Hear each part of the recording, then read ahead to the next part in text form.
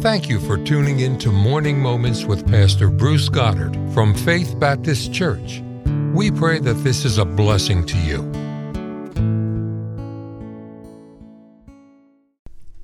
I'm so grateful that we have a book to study, grateful to get some time together, and thank you for joining us today. I'm going to be in a couple of verses in Proverbs and also over in the book of Isaiah. Before I get started, I just wanted to mention, I want to encourage you, pray for your country. Obviously, there's elections coming up, and there's, corruption is running rampant, and evil has raised its head in open, passionate, open rebellion against good. And for years I prayed, God, help evil be obvious, because sometimes the evil, like a underground river, it creeps along, or like crabgrass in your lawn, you don't see it until it takes a hold. And I've prayed for years, God, help evil be very obvious, very clear to see. So, wow, is that prayer ever answered? Evil and corruption and shame, from the judicial to the executive to the legislative, and that's just in Washington. That's not talking about state by state or local communities or religious circles or whatever. Boy, there's a lot of evil in this world, and don't get thinking that, well, everybody's pretty good. No, everybody's pretty bad. And today, I just want you to know your country needs prayer. The first lesson in prayer, Paul told Timothy, he said, you teach the men in your church to pray for kings and for all that are in authority. 1 Timothy chapter 2. And our leaders need us to pray for them, and pray that God would move them. Pray that God would get rid of some, replace them with better. Pray that God would help them make good choices. We have a great God, but we have an evil world, and we sure need the Lord. But I hope you'll pray. And these are exciting days when it's so very, very obvious that the FBI, the DOJ, I think we can get rid of all of the initials in America. I heard somebody in the radio saying that somebody that was in the political realm said it's time to completely disband. I think it was the FBI he was talking about, and he said it needs to be all started over again. And I don't know how you'd ever do it. Our country's so big, but I don't disagree with it. I don't know what's best in that kind of thing, but I do know this: wrong and evil has raised its old ugly head. It's very easy to see. And it would be sure a good thing if you and I would be people of prayer for our country. Before we get going too much on that end, let me read a couple of verses for you today. And I am unpopular in a lot of ways, and I make people mad at me. And it's funny, most of the things that I make people mad at were things that were commonly accepted 50 to 100 years ago. You go back to any time prior to 1960, and any old preacher would preach against Hollywood, preach against rock and roll and abortion and all that. That would be a very normal thing. But the church has kind of drifted along with the world and gotten pretty comfortable being worldly, and you can get very unpopular. But I just want to talk for a couple of minutes today, and I'm not going to do an exhaustive study. I'm going to show you 3 different passages in the Bible about booze, liquor. Booze is being justified by Christians, by preachers, by religious groups. They'll say, well, Jesus turned water to wine, but he didn't want people drunk. He just said it was okay to drink. And I think, that's just those are the statements of either ignorant or deceivers. And I give credit that some of them are probably ignorant. They just have a very superficial understanding of the scriptures. And that's right here. I'm in Isaiah chapter 28, but there's a verse on that very thing. I'll throw it out to you real quick here. I might take a whole morning on it, but Isaiah 28, verse 9. Whom shall he teach knowledge, and whom shall he make to understand doctrine? So there are people that God will help, that God will teach them knowledge, and he'll help them understand doctrine. And it's those in verse 9 that are weaned from the milk and drawn from the breast. We know milk desire the sincere milk of the word, that you may grow thereby. And Paul wrote, when for the time you ought to be teachers, you have need that one teach you again, which be the first principles, the oracles of God. And talked about strong meat belongeth to them that are of full age, even those who by reason of use have their senses exercised to discern both good and evil. But you can't have strong meat. You need to have milk. There are Christians, I'm not saying they're not saved. I don't think the Bible does. But there are many people who are saved who have never gone on off of the milk of the word and onto strong meat, where God could teach them knowledge and help them understand doctrine. And they're not bad, they're just babies. And there's a lot more on that you want to read over in the Psalms, where, we'll get it. I think maybe I'll just take a morning and talk about that. But where we are is a little earlier in Isaiah 28. And I'm going to offend the beer drinkers and the wine sippers and the crowd who try to justify sitting around having a few drinks. I don't care if you could drink a little bit every day the rest of your life, never be a bad spouse, never be a bad parent, never be a bad citizen, never drive under the influence. You are a endorsement to that person who's not gonna be moderate. You're an encouragement to that person who will be a bad husband or a bad father or a bad wife or a bad mother. And you are waving the flag for something that has destroyed more homes. But that's another subject. Let's just look at the scripture here just real quick. If you want to look at Isaiah in chapter 28, verse 5, verse 3, the crown of pride, the drunkards of Ephraim shall be trodden under their feet. Just hold that thought. He's just talking about the drunkards. And go down to verse 7. They have erred through wine, and through strong drink are out of the way. See, their booze got them out of the way, got them off track. And in their days, some of the preachers were justifying it. Look on in verse 7, the middle of verse 7, the priest and the prophet have erred through strong drink. They are swallowed up of wine.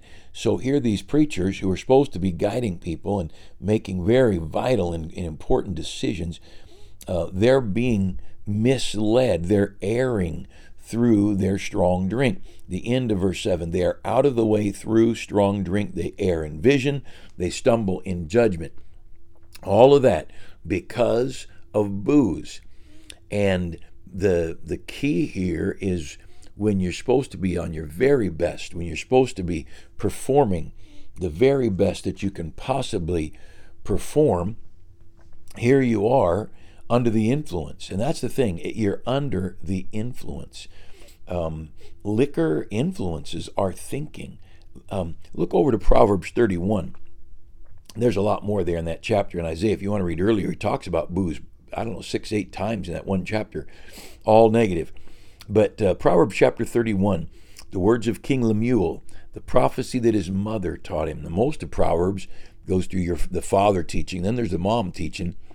And this is not Solomon's. There's some Proverbs, most of Proverbs are Solomon's. Then it goes to the Proverbs that Hezekiah's men copied out. Now, this is Lemuel.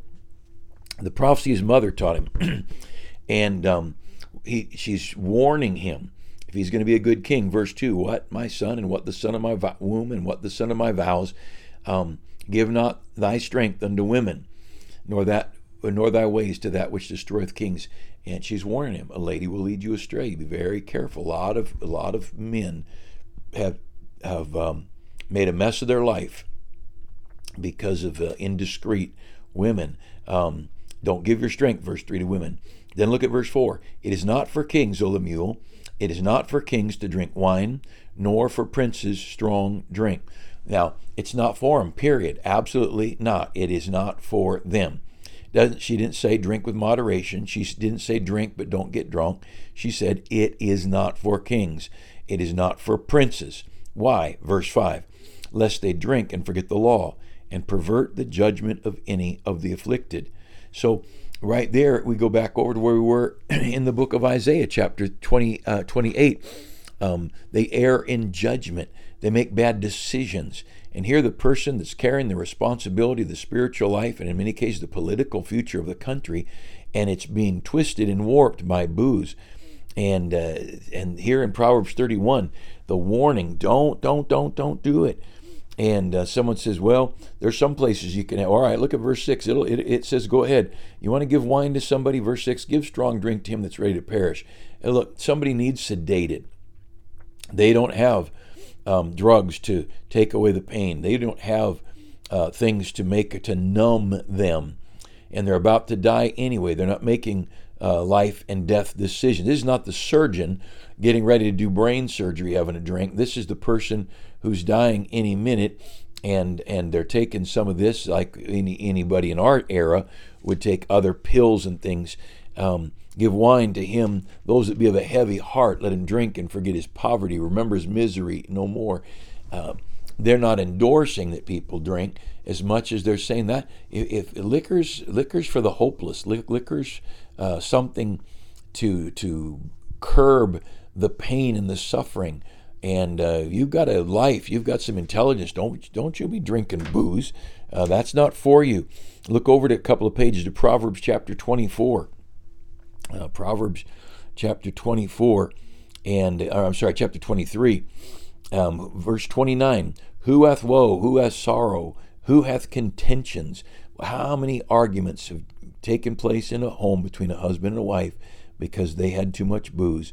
One of them or both of them were drinking, and the contentions ran heavy, and there was sorrow, and there was woe, and there was babblings, and there's wounds without cause, and redness of eyes. Oh, the hurt in the family, and the hurt to the homeless, and the hurt to the teenager who could have a decent life.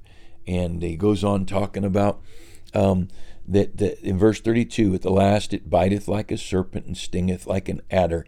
Goes on to talk about immoral relationships that are tied with liquor.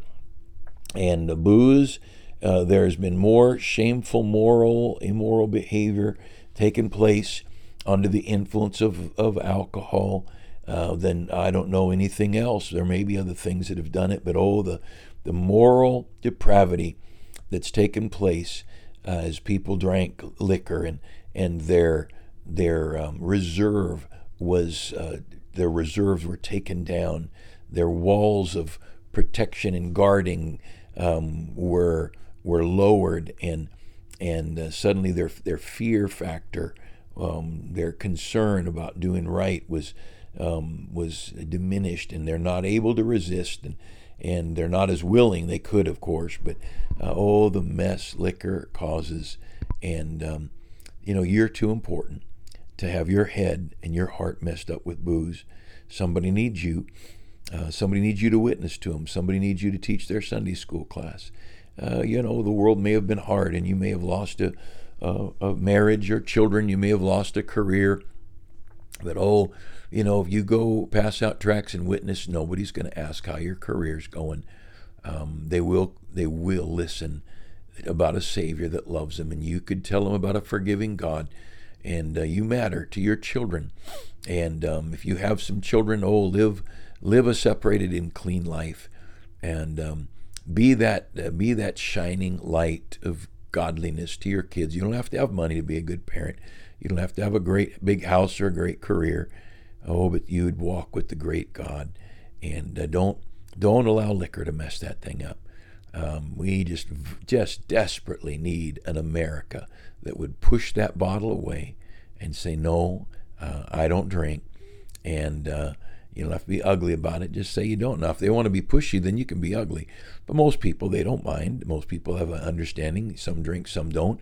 I don't hate people that drink. I've never tried to stop anybody from drinking. That's their life. And no, it'd be different with my children. My children never were that way that I know of. But in the world, I'm going to be good to people. And if I'm in the grocery store and somebody's got beer in their cart, I'm not going to scream and yell at them, you're devil people drinking the devil's drink. No, I'm going to, but I will try to get them saved and teach them about the love of God and how important you are. Hey, you matter. You are too important to eternity to diminish your thinking ability, to get you off the path of good judgment. You matter. And when that moment comes, when God needs you to be right on the spot to help somebody, you don't want your mind messed up with booze or with drugs either, because you matter. Hey, let's be a sober Christian. Let's be total abstainers, and let's be unashamed of it. And with all people on earth that ought to abstain from liquor, it's those who carry the eternal book, those who speak of the eternal God, those who could tell others of eternal life. They're the ones who need their faculties sharp as could be every minute of every day. God bless you. Have a great day.